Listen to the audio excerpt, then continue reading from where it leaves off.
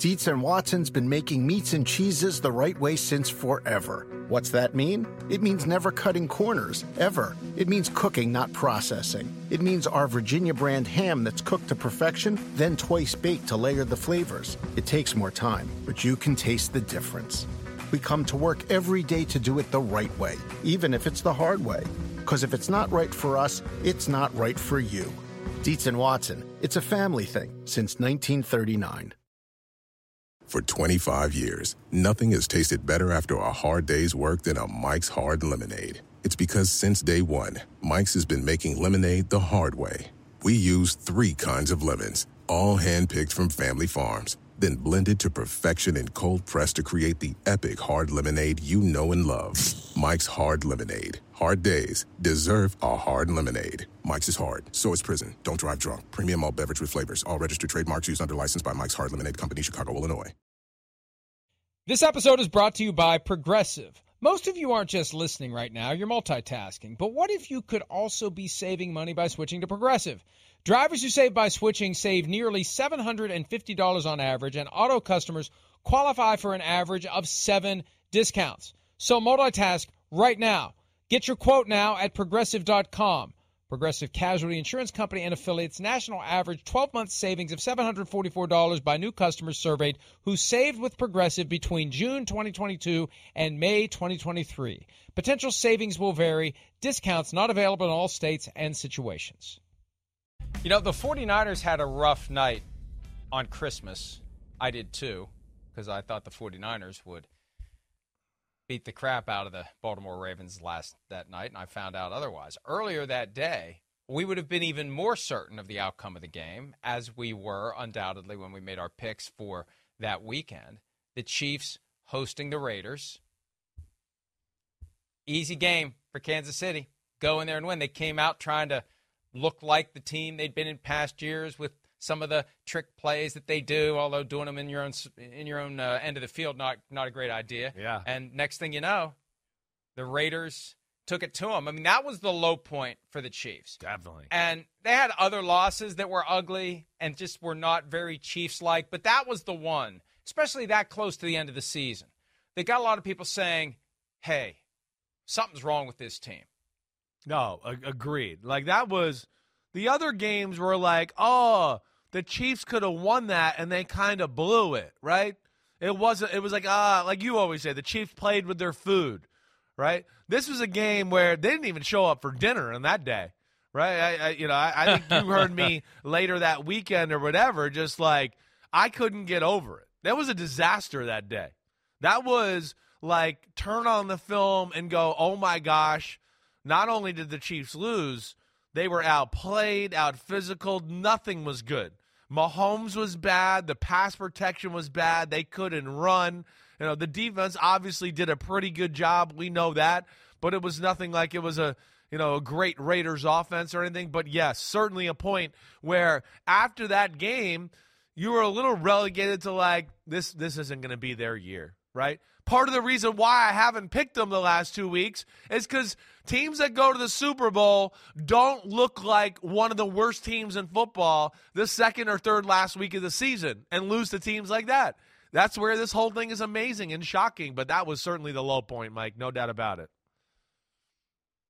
And, it's funny. I'm looking at the transcript of when I talked to Mahomes the week before that game, and he talked about the whole idea of playing on Christmas, and I'm having a hard time finding it. Oh, but yeah. It was implicit. He wasn't loving it. They were going to win. Didn't we'll love celebrate. It. Yeah. Well, right, but he was torn by it, but he was like, but we'll go play the game, and then we'll celebrate after. Yeah, right. And I know he meant celebrate Christmas, but it was just kind of a given. We're going to check that box. We're going to win that game, and then we're going to go have our Christmas holiday. And the Raiders played the role of silver and black Grinches on Christmas, and they came in and stole it from the Chiefs. And they got it together in a week. Here's Andy Reid yesterday talking about how that moment, losing at home on Christmas Day, with just 2 regular season games left after that, affected his team. And I think, Adam, that was a good wake-up call for us. They came out with great emotion. Antonio had them ready to go, but that emotion was the thing that jumped out at you that they played with. And I think it gave our guys, a nice little, for a better term, a wake up call. That listen, we need to step things up here. Things aren't just going to, fall in our lap, and so we're taking everybody's best shot. And here's a team that went through some adversity, and they stepped up and were able to present themselves like they did. So, that we were able to learn from it and move on. I felt all along, though, we had the ability to do that. We just, like I said, we needed just a little kick in the tail there. And it worked because the following week they had the Bengals come to town. Even without Joe Burrow, the Bengals were still alive for the postseason. Jake Browning had been playing well. The Chiefs won that game 25-17 and kind of reestablished themselves, clinched their playoff spot. The following week they were able to rest some starters and kind of regather themselves for the sub-zero home game against the Dolphins. And then it was on the road twice. And that's when, by then, they had slipped back into the team that we were used to.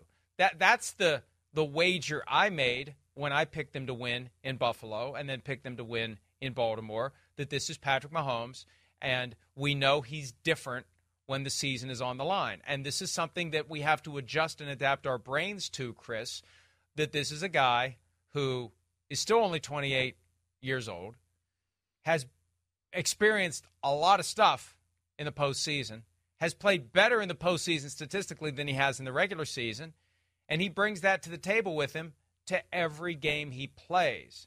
And you throw in the fact that he's chasing Tom Brady for 7 Super Bowls, it just makes it very hard to pick against him. And then we see what he does. Yeah. We see what he does. If he's healthy, we were talking about this yesterday. Yeah. If he didn't have a toe that needed to be operated on literally 3 days after Super Bowl 55, right. They would have won that game too. And so he's healthy. I mean, I don't want to tip my hand here, but you already did. Good God. I know. Yeah, I mean, yeah. I already did. I already did before the season. Yeah. I picked Chiefs 49ers, Chiefs to win. Yeah. How can I go back on that now? I know. I picked Chiefs 49ers, and I picked the 49ers to win. I picked the Chiefs. This is 6 years in a row. You can't go wrong picking the Chiefs. There you go. You can't. It's unreal. I think one year I picked Rams-Browns, and the year the Rams went to the Super Bowl, I picked Rams-Browns. Every other year, you just pick the Chiefs. The guy's special. They're special. Like you're saying, there's an aura, right? I'm in 49ers. Shanahan's my buddy. I'm scared to death. Yeah, how could you not be? I mean, it's 15. It's Magic Man, right? Like we talked about, teams that go to the Super Bowl, they don't play like that on the second or third to last game of the year. Teams that go to the Super Bowl don't lose 4 out of 6 games in November into December, right? That's where it's amazing. It's their greatness. This doesn't happen that much. And it's not easy, like Andy said, and I know you know this, but, hey, they've been the hunted, really, for it's 5 years now. Ever since Brady left the Patriots, they have become the team that everybody goes, oh, whoa, Mahomes, Kelsey, Chiefs. Oh, right there. Hey, family, we played the Chiefs, week 9. You guys want to come in for the game that week? You want me to fly you in? Blah, blah. They get everybody's best shot every week. And, of course, they play to the Super Bowl every year, and they have the shortest offseason. So I think maybe some of that, all of that with some new parts and all of that kind of accumulated into lesser than football in the Chiefs' way there. But that's also where they're remarkable. But I want to ask you this, like in all seriousness, of all the things we're saying, right? Do you ever remember a team that's kind of done it like this, right? Like there's one team that comes to my mind where I go, I can kind of remember, they weren't that great all year, and then they got in the playoffs and they got hot and they went to the Super Bowl. And they were a dynasty team themselves. And I'll throw it out there, the 88 49ers. Remember that? They were 10-6. Oh, yeah. Right? I remember it well. Oh, well, sorry, of course. I remember well. The Vikings were 11-5 that year, but they were the wild card, and they had to go to play in San Francisco. And the year before, the Vikings had gone there and killed them, which I don't think served the Vikings well the following year. Right. Because the 49ers destroyed them in that game. won the next game, won the Super Bowl. Right. That's what that team barely got in the playoffs, that 10-6 49ers team. Then all of a sudden they were like, wait, we know how to win Super Bowls. Let's get it going. Joe and Jerry, and here we go.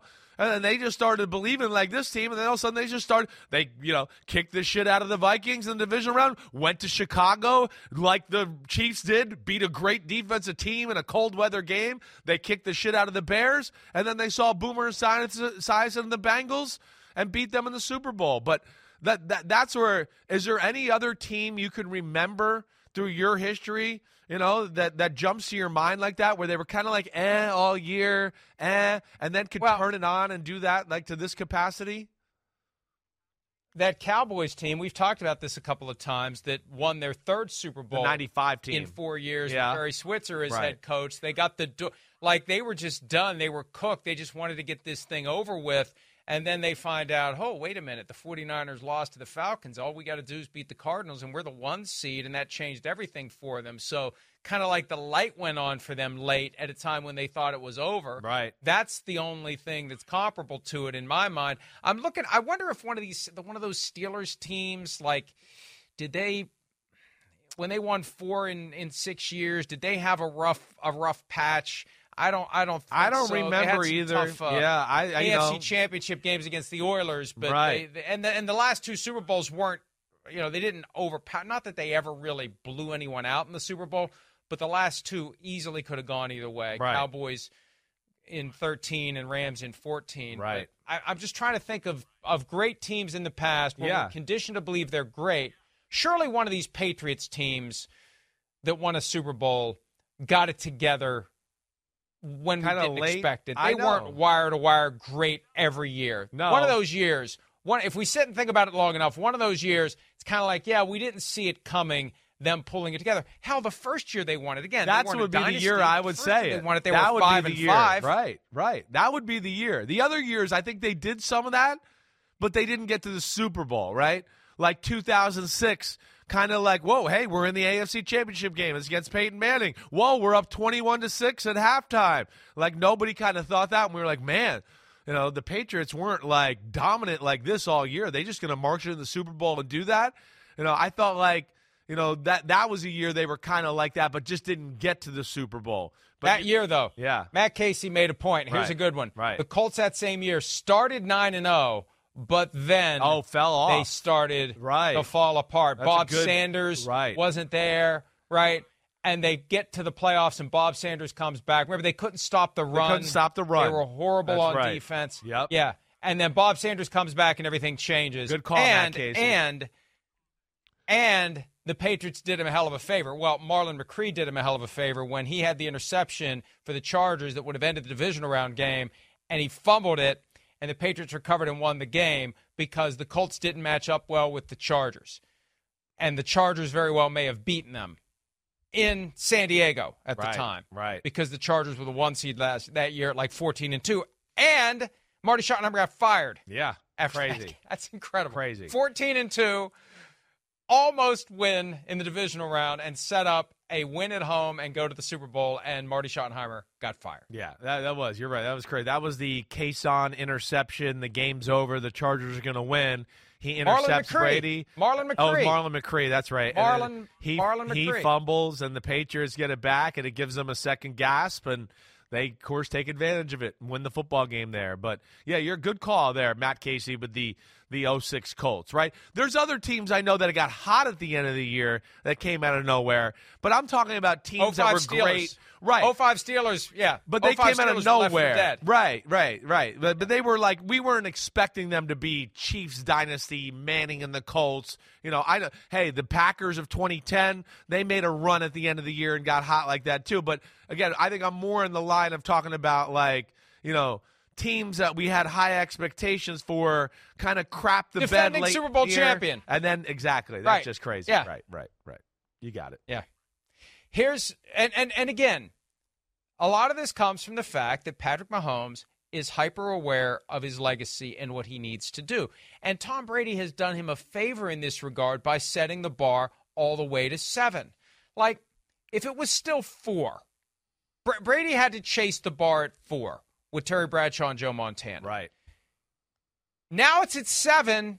Like, you can't screw around and waste any of your early years of your career. If you're ever going to catch this guy, you got to go out there and you got to win and you got to win and you got to win. Here's Andy Reid talking yesterday about the legacy of Patrick Mahomes. We see it every day. You're right. We don't take that for granted. We respect the job that he does, and we appreciate it. And we know we're seeing something special. And he's still young in this business. So that's a great thing for the Chiefs. It's a great thing for the city. And it's somebody that you can build around. And Brett Veach does a great job with that, of making sure that other positions are relative to that. So it's a positive thing that we're very aware of, I guess, is the best way I could say it. And it's hard to be fully aware of it. It's hard to not take it for granted. We were looking at the clips yesterday, the highlights, the things that Patrick Mahomes does routinely, that if anybody else did it, we would lose our minds. And with Mahomes, we just kind of say, okay, it's just Mahomes. He's Mahomes being Mahomes. We need to appreciate the fact that what he does, we've never seen before on a consistent basis at this level. And it's uncanny.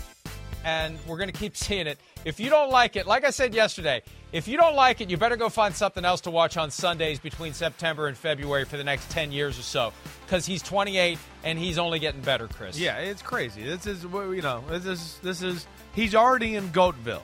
He's already up there with Brady and Manning and Brett Favre and Dan Marino and John Elway, right? And doing it in a way that we've really never seen anybody quite do it this way, right? He plays a style of game where when we grew up, right, that guy didn't win the Super Bowl. Oh, he's a great quarterback. Dan Marino, John Elway, they can carry the team. They make all these yards, blah, blah, blah. But the team's not good enough around them and they can't get to the Super Bowl. That's not the case here. It's rare that a team starts a dynasty with just a young quarterback and really goes, hey, it's all about you right from the get-go. No other superstar, Super Bowl, I'm bringing you to the promised land quarterback really was thrust into that position quite the way Mahomes was. Shotgun, throw the ball every play. We're going to come up with these plays that nobody else has done. We're going to ride you. You're only 21 and a half, but you're the guy, right? Bradshaw got defense, run the ball. Brady got defense, run the ball. Do that. Kind of grow into the player you are, right? This is more Marino-ish and little like, whoa, this is such a special talent. Let's make everything around him, make it all about him and really encompass him the right way. And he, of course, has taken him to the promised land. And what's different this year is this is a year where it's a little bit more Patriot-like. It's been a little bit more team. It's defense. We're going to run the ball. And then like Patriots and Brady, hey, now we need you, Brady, to be clutch in a big moment. Do it for us, and then he can do it like that as well. But does it in a different way, running around like a chicken with his head cut off, throwing sidearm lasers. It's can't miss TV, and that's why I keep telling everybody, just enjoy it, like you said. This is amazing what we're watching. I know it's annoying to a lot of people that they're in the Super Bowl every year, but they're great. And he's unlike anything we've ever seen in the sport, and he is already one of the greatest things we've ever seen in the sport. There is no questioning that. Success creates envy, jealousy, resentment, especially if you're a fan of a team that keeps ending up on the wrong side of the team that's highly successful. But the thing about Patrick Mahomes, there is nothing about him that is unlikable. There is nothing about him that and I've praised him time and again. He's never changed. No. He's still the same kid that came out of Lubbock, Texas, after finishing up at Texas Tech, and nobody really knew what to make of him. And Andy Reid knew, Sean Payton knew, a couple of others knew, and they kept their mouths shut. If they hadn't kept their mouths shut, we all would have been saying, this guy needs to be the first overall pick in the draft in 2017, and he would have gone to the Browns instead of Myles Garrett if the Browns had known what this guy was going to be. Even as great as Myles Garrett has been, he would have been the quarterback of the Cleveland Browns if the Browns had felt the way Andy Reid and Sean Payton and a few others felt about Patrick Mahomes. It's just amazing. And it's amazing it's only been 7 years. 7 years. It's 7 years like that. 7 years ago, we didn't know what Patrick Mahomes could do. we didn't know much about. Yeah, he was in that bucket with everybody else. We don't know what they're going to do. There were a lot of 2017 quarterbacks. We didn't know what they were going to do. Deshaun Kaiser, I thought he was going to be pretty good. Nope. So, and it's just what we've seen in that period of time. It's unprecedented, and it's only going to get better for the Chiefs. It will be an upset at this point if they don't continue to hover around the Super Bowl, continue to play in the AFC Championship, and continue to have those opportunities year after year after year for Patrick Mahomes to catch and maybe pass Tom Brady at 7. Like, it's easy to say, he'll never catch him. It's also easy to say he's not only going to catch him, he's going to pass him. It could go any way. It can go any way. It definitely could. I mean, yeah, it's not going to be easy. We know that. It would have gone a long way if he, in that game where you talked about his toe not being hurt, if he could have won that and Brady could have not won that, and then we'd be sitting here today going, ooh, baby, this is going to get close here. This young in his career, and he's got a chance to win his, fourth it would be in this one. But, yeah, he's got some work to do. But I don't put it past him. Like you said, there's a drive there that is, it's tangible. Anybody that's been around him talks about it. You bring it up off season. There's receivers going to Texas. He's part of the scouting, the draft process. He is all in. He's got a lot of the qualities like Brady. Like, if you're going to beat me, you're going to have to dedicate your life to it. And that's where Mahomes is right now. And that's where it's special. And then what I think is even more special, right, is like, come on. They're set up. They're the early stages of part 2 of their dynasty here. They won the Super Bowl last year as the youngest team in football. They don't really have a marquee wide receiver. This year, this offseason, I guarantee this is the offseason they start to go, wait, we got things set up on the defense here finally. Let's go back to, let's put talent around at Mahomes again at receiver and watch the F out, everybody. So that's where I look at it and go, like, stop rooting against the Chiefs or not wanting to see them because, like you said, they are going to be here for a while, front and center. And they're built to last as a team. And then, of course, the quarterback can lead that team to the promised land over and over. I think it's crazy to think that they would bring Tyreek Hill back. I don't want to start down that path. I think they'd rather go with someone younger who's going to cycle through 5, 6, 7, 8 years. Right. Tyreek Hill's getting close to the end, but they will do whatever they have to do, I think, this year to address that position, because if they just had that position taken care of, they'd be 10-point favorites in this Super Bowl. They'd have been they'd have been at home for their playoff games. They wouldn't have had to go to Buffalo. They wouldn't have had to go to Baltimore. But, that's where this year is going to be special for them. When Patrick Mahomes is retired and he has grandkids who really aren't impressed by anything he has to say as they, spend his money. But when he's telling them the story of his career, this year's going to stand out because this was the first year that it was hard. Yeah. Right. This was the first year that they had that nobody believed in them. They didn't have to make up narratives. They didn't have to lie. They didn't have to lie to themselves that no one believed in us. No one believed in them. They were underdogs at Buffalo. Underdogs. 4.5. It was the first time Patrick Mahomes had been a 4.5-point underdog since week 2 of the 2018 season, when nobody knew what he could do, and they went to Pittsburgh, and he threw 6 touchdown passes and 5 incompletions against the Steelers and put 42 points on the Steelers. And I remember that day vividly because that was the day that we were all on notice that football has changed. Yes. And here we go. Fast forward 5 years, he's a 4.5-point underdog. So I think that's one of the things that has fueled them and focused them. They needed that laser focus, Chris. They were sloppy, and that they got focused the moment that they were underdogs. Yeah, they did. It's remarkable. It is. It doesn't happen in football. That's the unbelievable part of the whole thing. That you can play B- football all year long and then just go, oh yeah, well we got to go A+ football now to go to the Super Bowl. No problem, we'll do it. Got it. Yeah, I mean it's so rare, and it just speaks to their greatness. And I love it. I really do. I love watching it. I love this new angle they're playing from as far as kind of the underdog. And I'm sure they're going to be chippy and relish the fact that right now they're sitting there at, what, a 2-point underdog? And that's already filtering around their locker room with, like, I can't believe this is what people think is going to happen. They're going to use that fuel. They're enjoying this wave of proving everybody wrong. Yeah, they had to be getting a little nervous yesterday when the line moved to -1. San Francisco Right. was like, oh, no, we don't want to be favored. And then it starts going the other way again. And, yeah, nobody believes in us. We're underdogs, and that plays right into their hands. One thing that doesn't play into their hands, Charles Omenihu left Sunday's game with a knee injury, and he had indicated that he's fine, he's good to go. He's not. He's got a torn ACL. He won't be playing in the Super Bowl, and obviously there's never a good time to tear your ACL. The later in the year you do it, the harder it is to get yourself ready for the next season. So bad news for him, bad news for the Chiefs. They'll have to figure out a way to make it happen without him, and they did when he left the game, and they will. They'll be ready to go when the Super Bowl rolls around. Let's take a break. When we return, Jared Goff's future in Detroit. He made his wishes clear when he was cleaning out his locker yesterday in Detroit. More PFT Live right after this.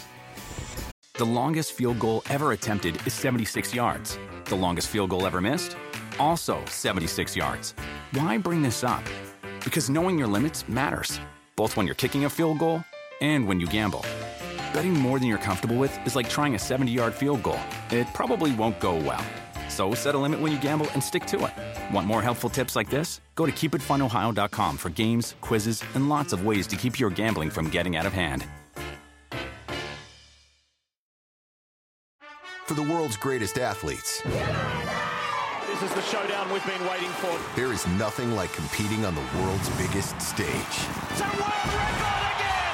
Gold for the United States! Unbelievable! And when that stage is Paris, anything can happen. I have never seen anything like this. How about that? An Olympics unlike any other. What a performance! The Paris Olympics, this summer on NBC and streaming on Peacock. The Premier League is built on hope. The hope of discovering a new star. It doesn't take long for Darwin Núñez to make an impression. The hope of rewriting history. And the hope of continuing a dynasty. Unstoppable week after week. This is the Premier League on NBC, USA and Peacock.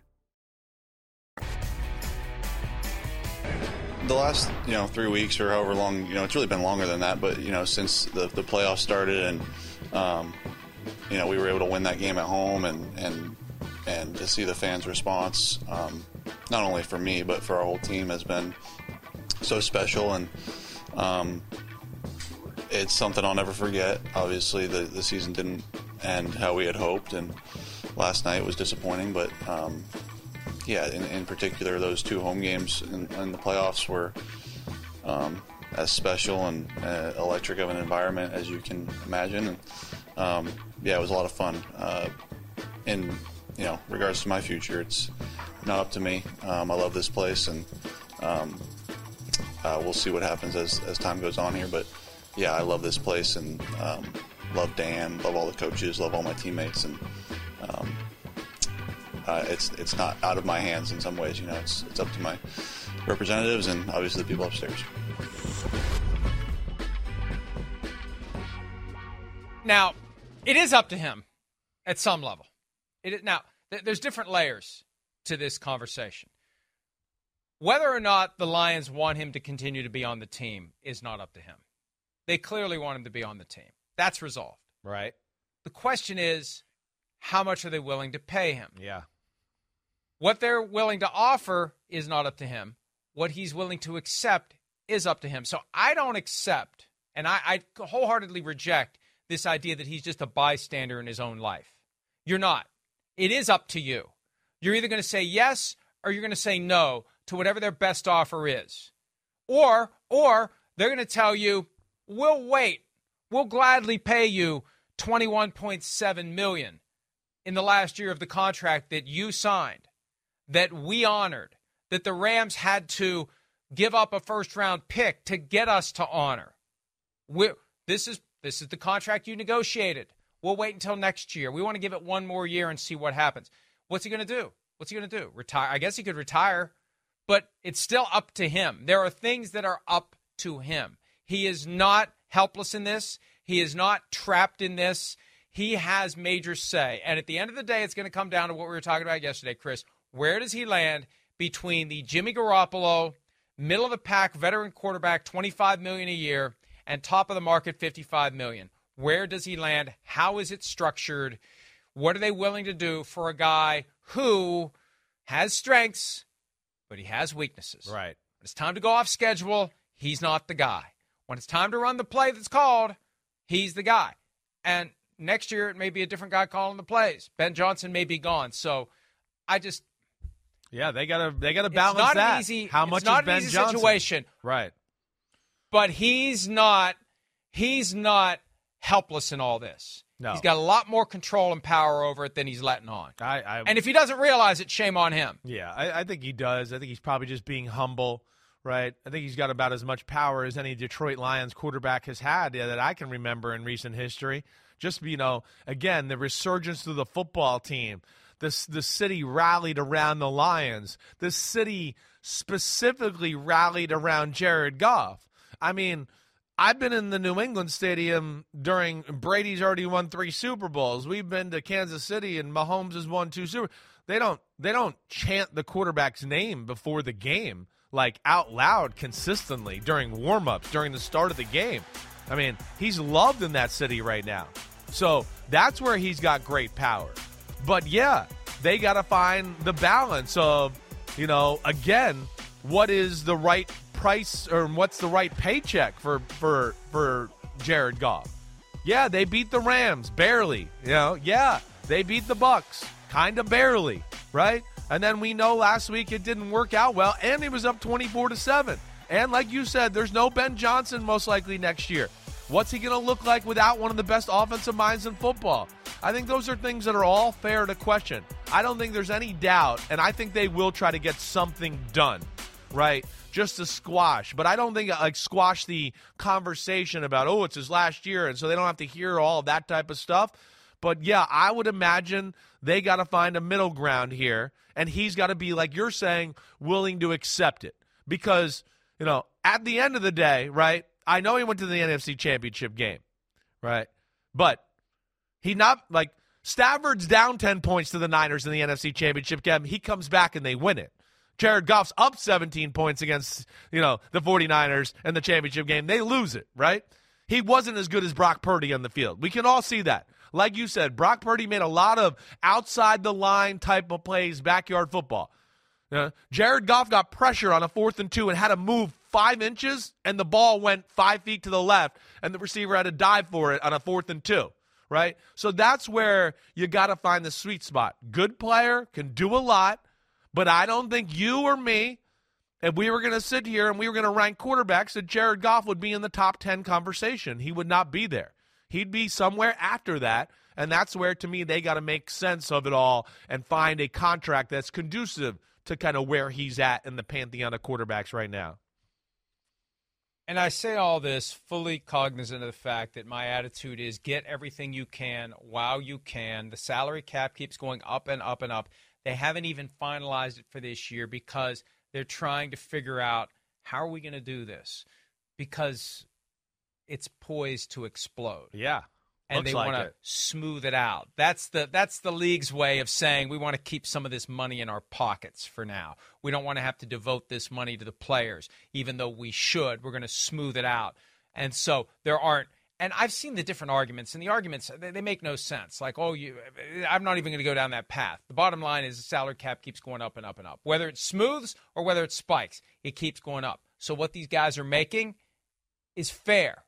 It just seems shocking. And for quarterbacks, there is a huge range now. Where does he fall? $40 million isn't what it was just a few years ago. $45 million isn't what it was just a few years ago. I don't know where he lands, Chris. And the worst thing the Lions could do is sign him to a market-level deal and then decide in 2 years we got to get rid of him, and we can't. We're going to have to give up a first-round pick to another team as part of a trade for our next quarterback. and not make it obvious that we had to give up a first-round pick to unload this contract, just like the Rams did 3 years ago with Goff's last contract. Yeah, they got to find that sweet spot. That's right. And is that $40 million? Is it a Daniel Jones type contract? Basically like, hey, 2 years, we're tied to this guy. After that, we can kind of get out of it, and we give him some good money, right? But that to me it's somewhere in that area, in that ballpark, right? I think that would be fair. I think that's kind of where he is as a football player. And again, I think if we kind of rattle off names and starting quarterbacks, we could rattle off 12 or 13, I think, for sure, before we would start to go, ooh, maybe this is Jared Goff range. I don't have any doubt about that. That's why the key to this contract is going to be the structure. When will the Lions be able to, without major salary cap pain, without lingering guaranteed cash, when will they be able to rip the Band-Aid off and move on? Like the Raiders were after 1 year with Derek Carr, like the Broncos might be doing after 2 years with Russell Wilson, even though it is going to be a significant cap charge to move on. What will the structure of this deal be? And will Goff be more concerned about structure, or will he be concerned about the average per year? Devin McCourty and I were talking about this at Ford Field when we were down in the green room that was neither green nor a room. And he said players, like with issues with tax, income tax, no state income tax, he said most players don't care about that. All they care about is the APY on the contract. They don't care about any of those other factors, including whether or not they're going to be playing in a state that doesn't have income tax. They just want to have the highest possible annual per year average because that's what everybody knows about, and that's how you rank yourselves among your peers. Right. Where do I land in the APY stack? So you could give Jared Goff a really high APY, but also be able to escape the thing after a couple of years if that's what you choose to do. Let's go ahead and take a break. When we return, Jim Harbaugh escapes Michigan back to the NFL. They're close to having a new general manager who'll be working with Harbaugh at the Chargers. We'll discuss that next here on PFT Live. Powder blue looks good, by the way. Appreciate it. Yeah. The Chargers land Jim Harbaugh. I know the universe is big. The football universe is big. Champions of college football 2023. It's really not that big. Touchdown Chargers. Every job I've taken, at every step of the way in coaching, there was a connection there for me. I love it. I see you, baby. Come on. Coming back to the Chargers. The sincerity, it was there. It just felt like home when I came here. Harbaugh's pass. Touchdown. It's going to be a team. Think of a family. There's going to be igniters. There's going to be leaders by example. That's mostly what I do. We're going to attack with that enthusiasm unknown to mankind. We laid all the line. Oh, my goodness. For us. And this is where I want to be. Nowhere else. Let's go. Come on. Bring it down. Who's got it better than us? Nobody. You got a ball cap now. You gotta get that ball cap like a baseball player. There it is.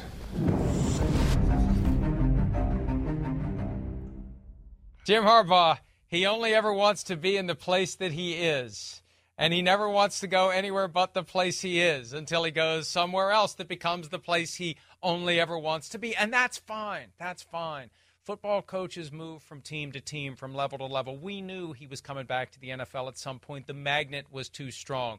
The Lombardi Trophy is too rare. He said that on the set Sunday at the AFC Championship when he was with Bill Cowher and James Brown. There's no Lombardi Trophy in college football. He said it a couple years ago. Right. To Gene Wojciechowski of ESPN. The Lombardi Trophy is the ultimate. Yeah, the national championship would be fine, but he wants that Lombardi Trophy. This is Shakespearean stuff. This is Cain and Abel stuff. His brother has one. He wants one. It's that simple. Yeah, I agreed. That's he views himself as an NFLer. That's what he views himself, right? And it's hard sometimes. Again, I'm not trying to call myself Harbaugh or anything, but when I got into coaching after my career was over, and there's the NFL and there's college. I was like, I'm not coaching in college. I'm NFL. I grew up in NFL. I played in the NFL. That's all I ever thought about. And when you get a taste of the NFL too, usually guys are like, damn, this tastes good. This is amazing. Yeah, not only, hey, the money's great, it's professional football players. You don't have to babysit 100 and something guys on a football team. It's only 53, right? Most of them are grown men and can handle themselves. You don't have to recruit. You don't have to write letters. You don't have to tell mommy and daddy, kiss my butt, your son's not playing, get the hell out of my office. So that's where it's exciting for a Jim Harbaugh, let alone all the things that you brought up, too, that I think are really the realest and biggest reason why he's back with the Chargers. There was a time when college football was the most legitimate, at least perceived by the average American, level of football, and pro football was kind of like pro wrestling.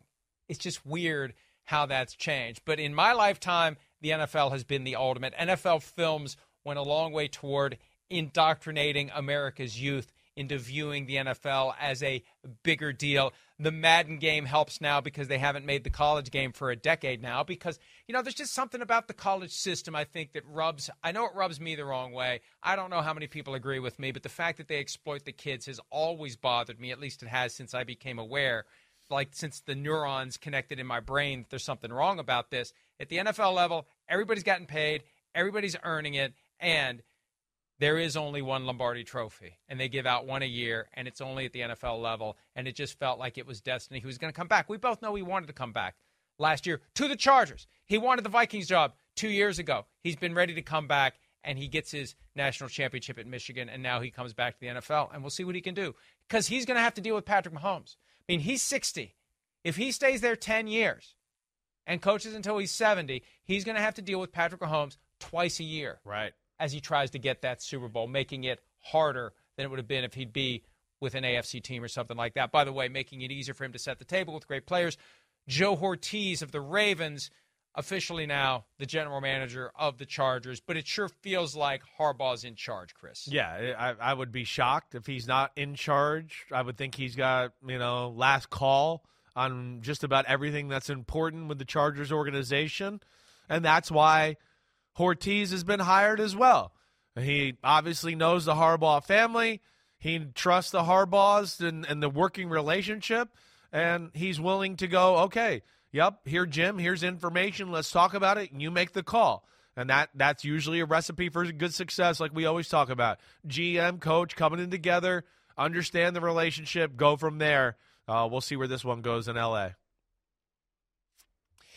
And they have work to do. $54.2 million over the projected salary cap for 2024. But they've got Justin Herbert, which is nice, which is important, which is one of the reasons Harbaugh is there. He said with Bill Cowher and James Brown on Sunday, he was starstruck when he met Justin Herbert. My thought is Herbert should be a little starstruck that Jim Harbaugh is here because now for the first time in his career, all due respect to Anthony Lynn and Brandon Staley, but Justin Herbert's got a guy who can take him where he's been trying to go. We'll just see if he does and when he does. Let's take a break. When we return, Justin Tucker addressed on Monday that bizarre incident that we saw on Sunday where he was getting ready to practice either 10-yard field goals or 110-yard field goals before the Chiefs-Ravens game. We'll do that next year on PFT Live.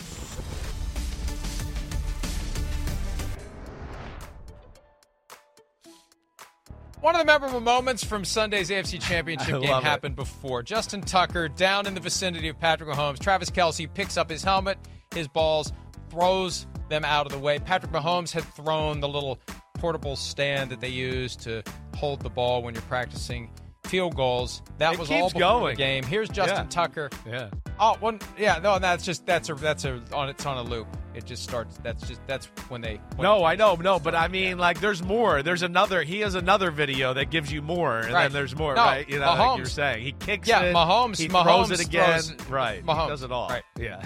Right. Here's Justin Tucker from yesterday, cleaning out the locker and talking to reporters about what we all saw happen before Sunday's game. Thought it was all just some gamesmanship, all in good fun, but they seem to be taking it a little bit more seriously. I'm totally willing to let it all go, but I just wanted to explain that that's just what I've done for 12 years, and it's not like I'm out there trying to be problematic. I'm just trying to get ready for the football game, just like they are. And look, we were at that Lions-Buccaneers game.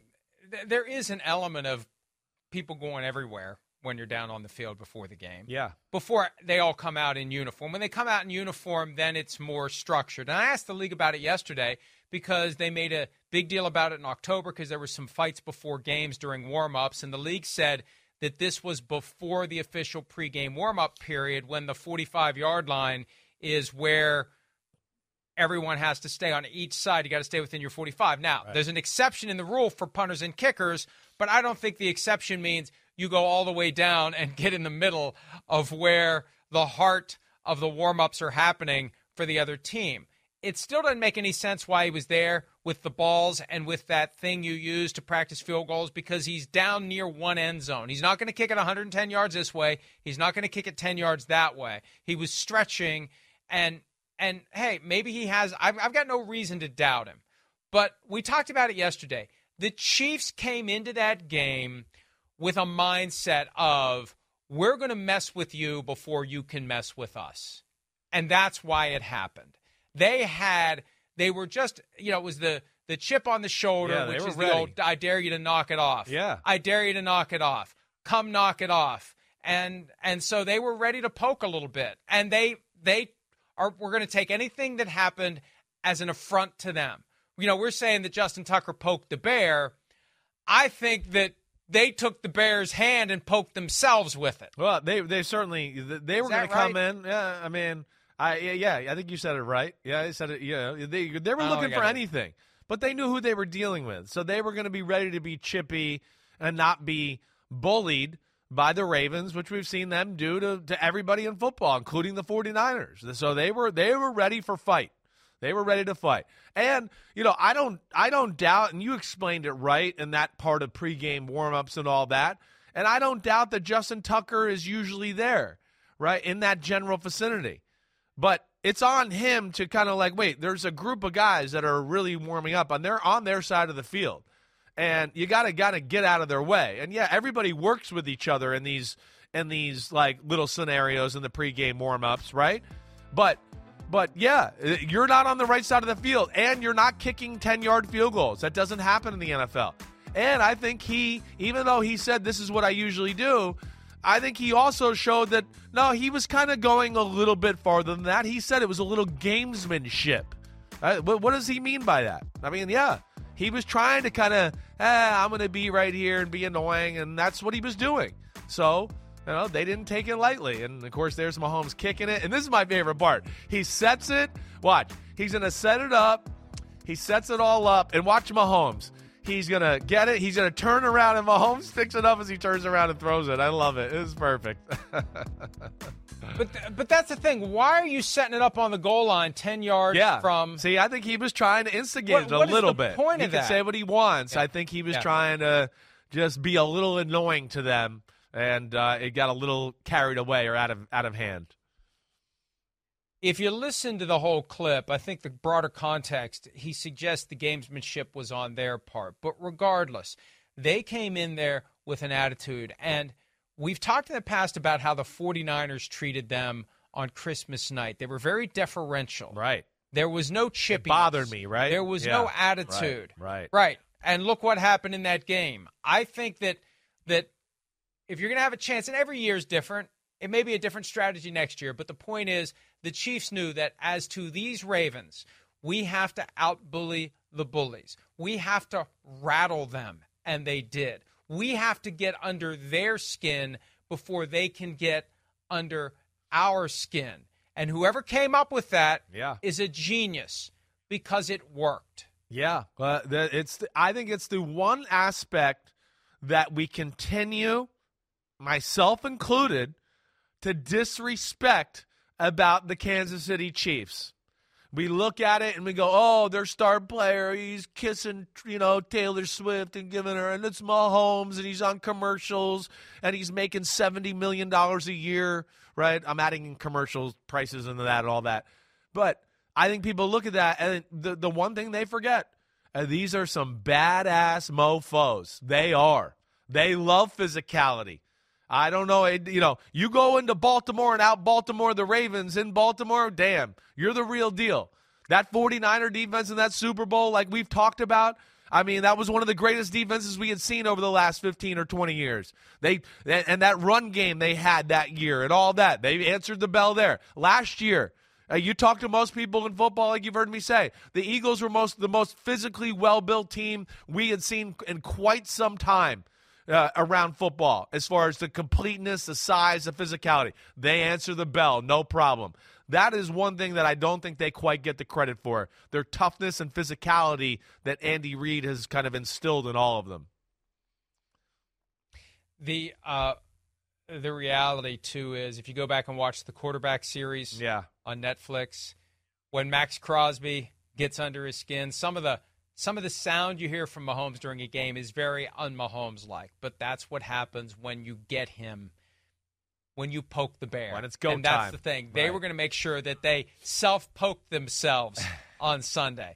They were going to instigate it, and they were going to be the ones to find a way to enhance this notion that they're being disrespected because they are the underdogs in that game. And we may see some of the same stuff against the 49ers in 12 days. Who knows? Here's Zay Flowers, the Ravens receiver, rookie, who had a great game, 115 receiving yards, but he had that fumble near the goal line, didn't protect the ball where you need to protect it the most. Here he is on overcoming that bad moment to cap his rookie career, or his rookie year. It's just a moment, It's going to make or break you, and I don't plan on letting it break me. Yeah, I feel like I got another step. I feel like I could be one of the best receivers in this league, and I'm not going to let one moment define me, so I'm going to just use that and use it as a slingshot. Look, you don't want it to hover over the guy, and it's not going to. He's too good to be limited by this. He'll learn from it. I mean, that's the big thing we've been talking about as it relates to the mistakes that are made, either in a moment like this or strategically. Are you going to learn from them? Is Zay Flowers going to learn from this? Is Dan Campbell going to learn from it? And Chris, we talked about this briefly yesterday.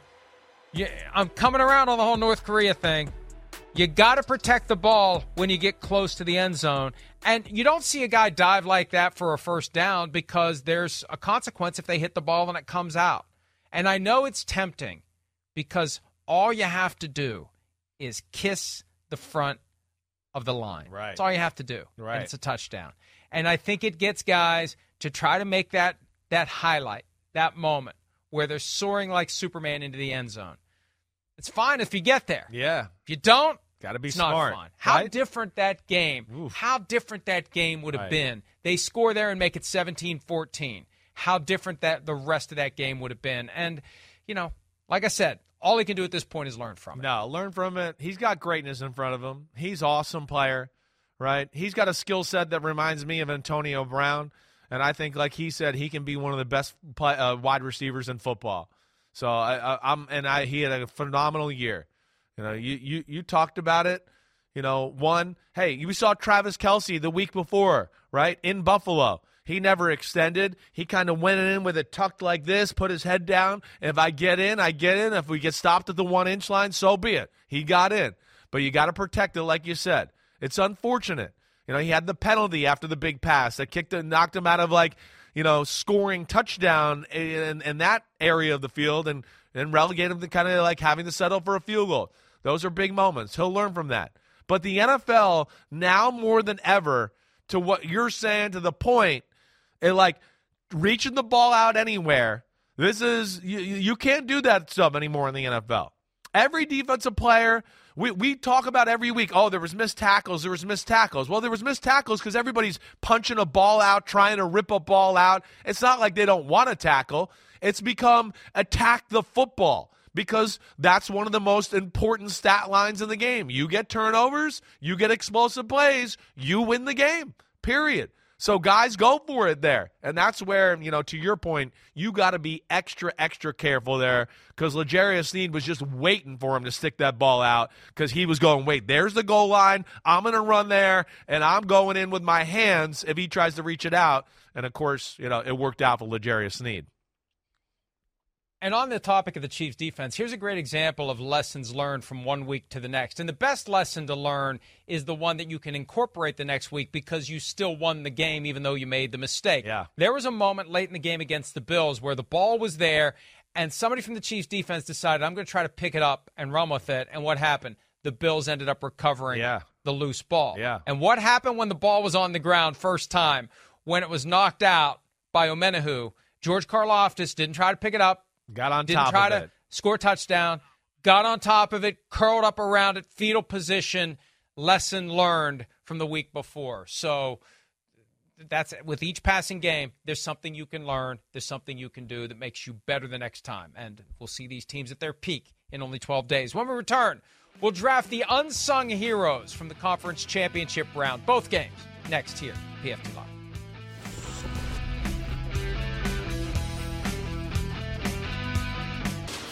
Coming up on the Mahomes exhibit.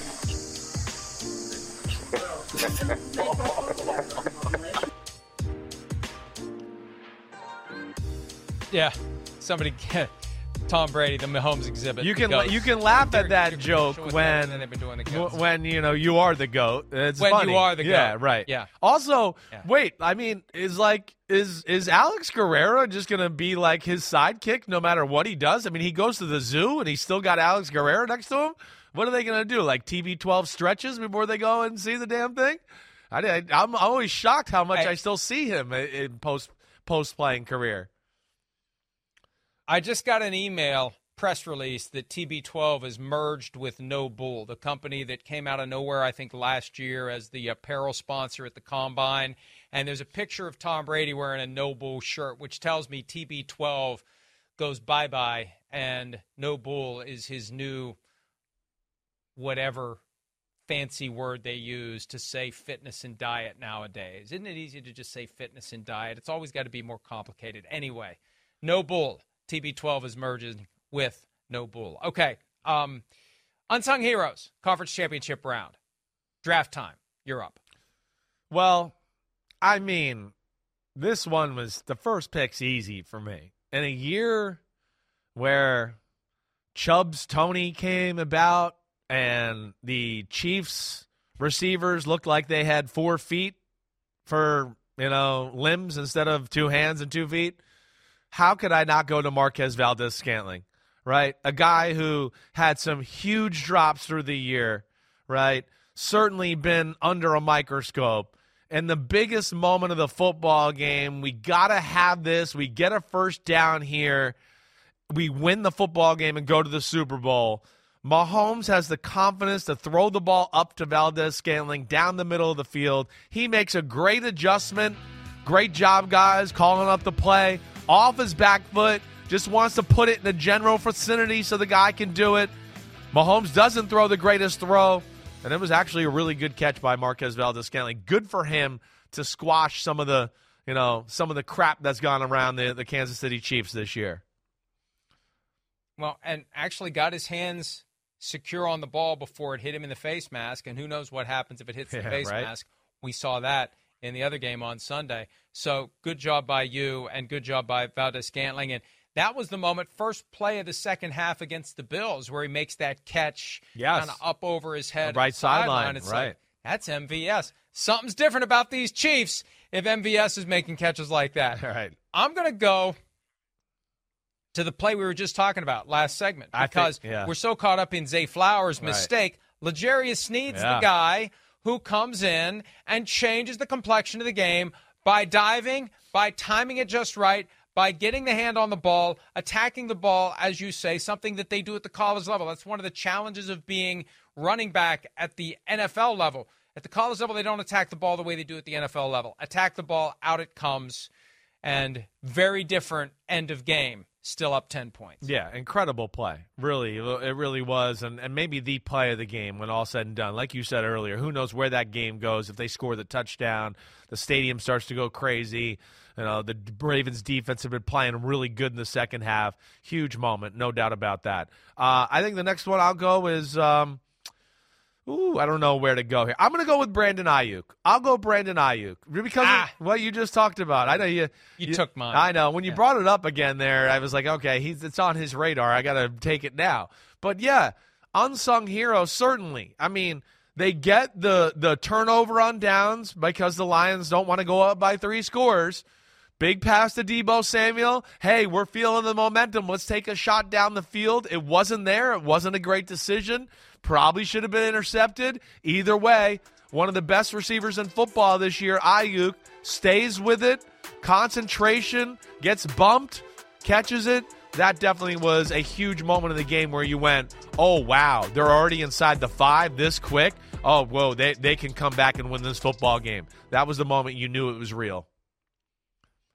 I'm going to go Jake Moody, the kicker from the 49ers, because we've had this conversation about what the Lions should have done. Should they have taken the field goal? Oh, it's not automatic. They might miss. It's not automatic. Well, he was automatic after he missed to start the game, to end the first drive. Yeah, good when call they by needed you. that 3 points on a 43-yarder right after. If he misses that, they're done. They're done. He made the kick that put him ahead late.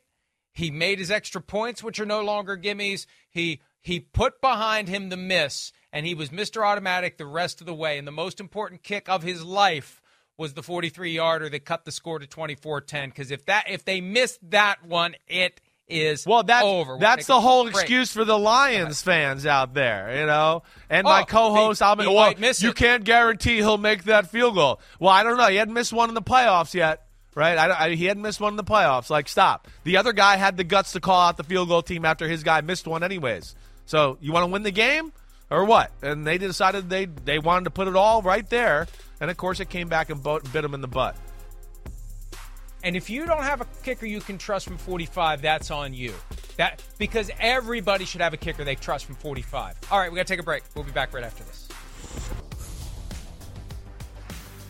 Unsung Heroes from the Conference Championship round. We have picked one each from the 2 games played. One more round to go. Chris, you're up. All right. Well, I'm torn here. It's 2 safeties.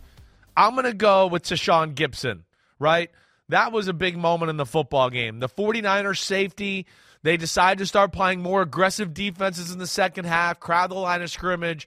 Tashawn Gibson goes around the edge, strips Jahmyr Gibbs, recovers the fumble, right, and sparked the comeback for the 49ers. You know, I'm looking at Kyle Juszczyk's numbers.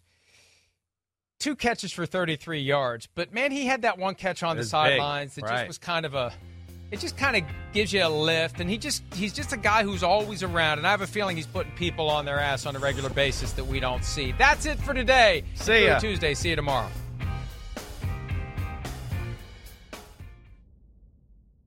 The longest field goal ever attempted is 76 yards. The longest field goal ever missed? Also 76 yards. Why bring this up? Because knowing your limits matters, both when you're kicking a field goal and when you gamble. Betting more than you're comfortable with is like trying a 70-yard field goal. It probably won't go well. So set a limit when you gamble and stick to it. Want more helpful tips like this? Go to keepitfunohio.com for games, quizzes, and lots of ways to keep your gambling from getting out of hand.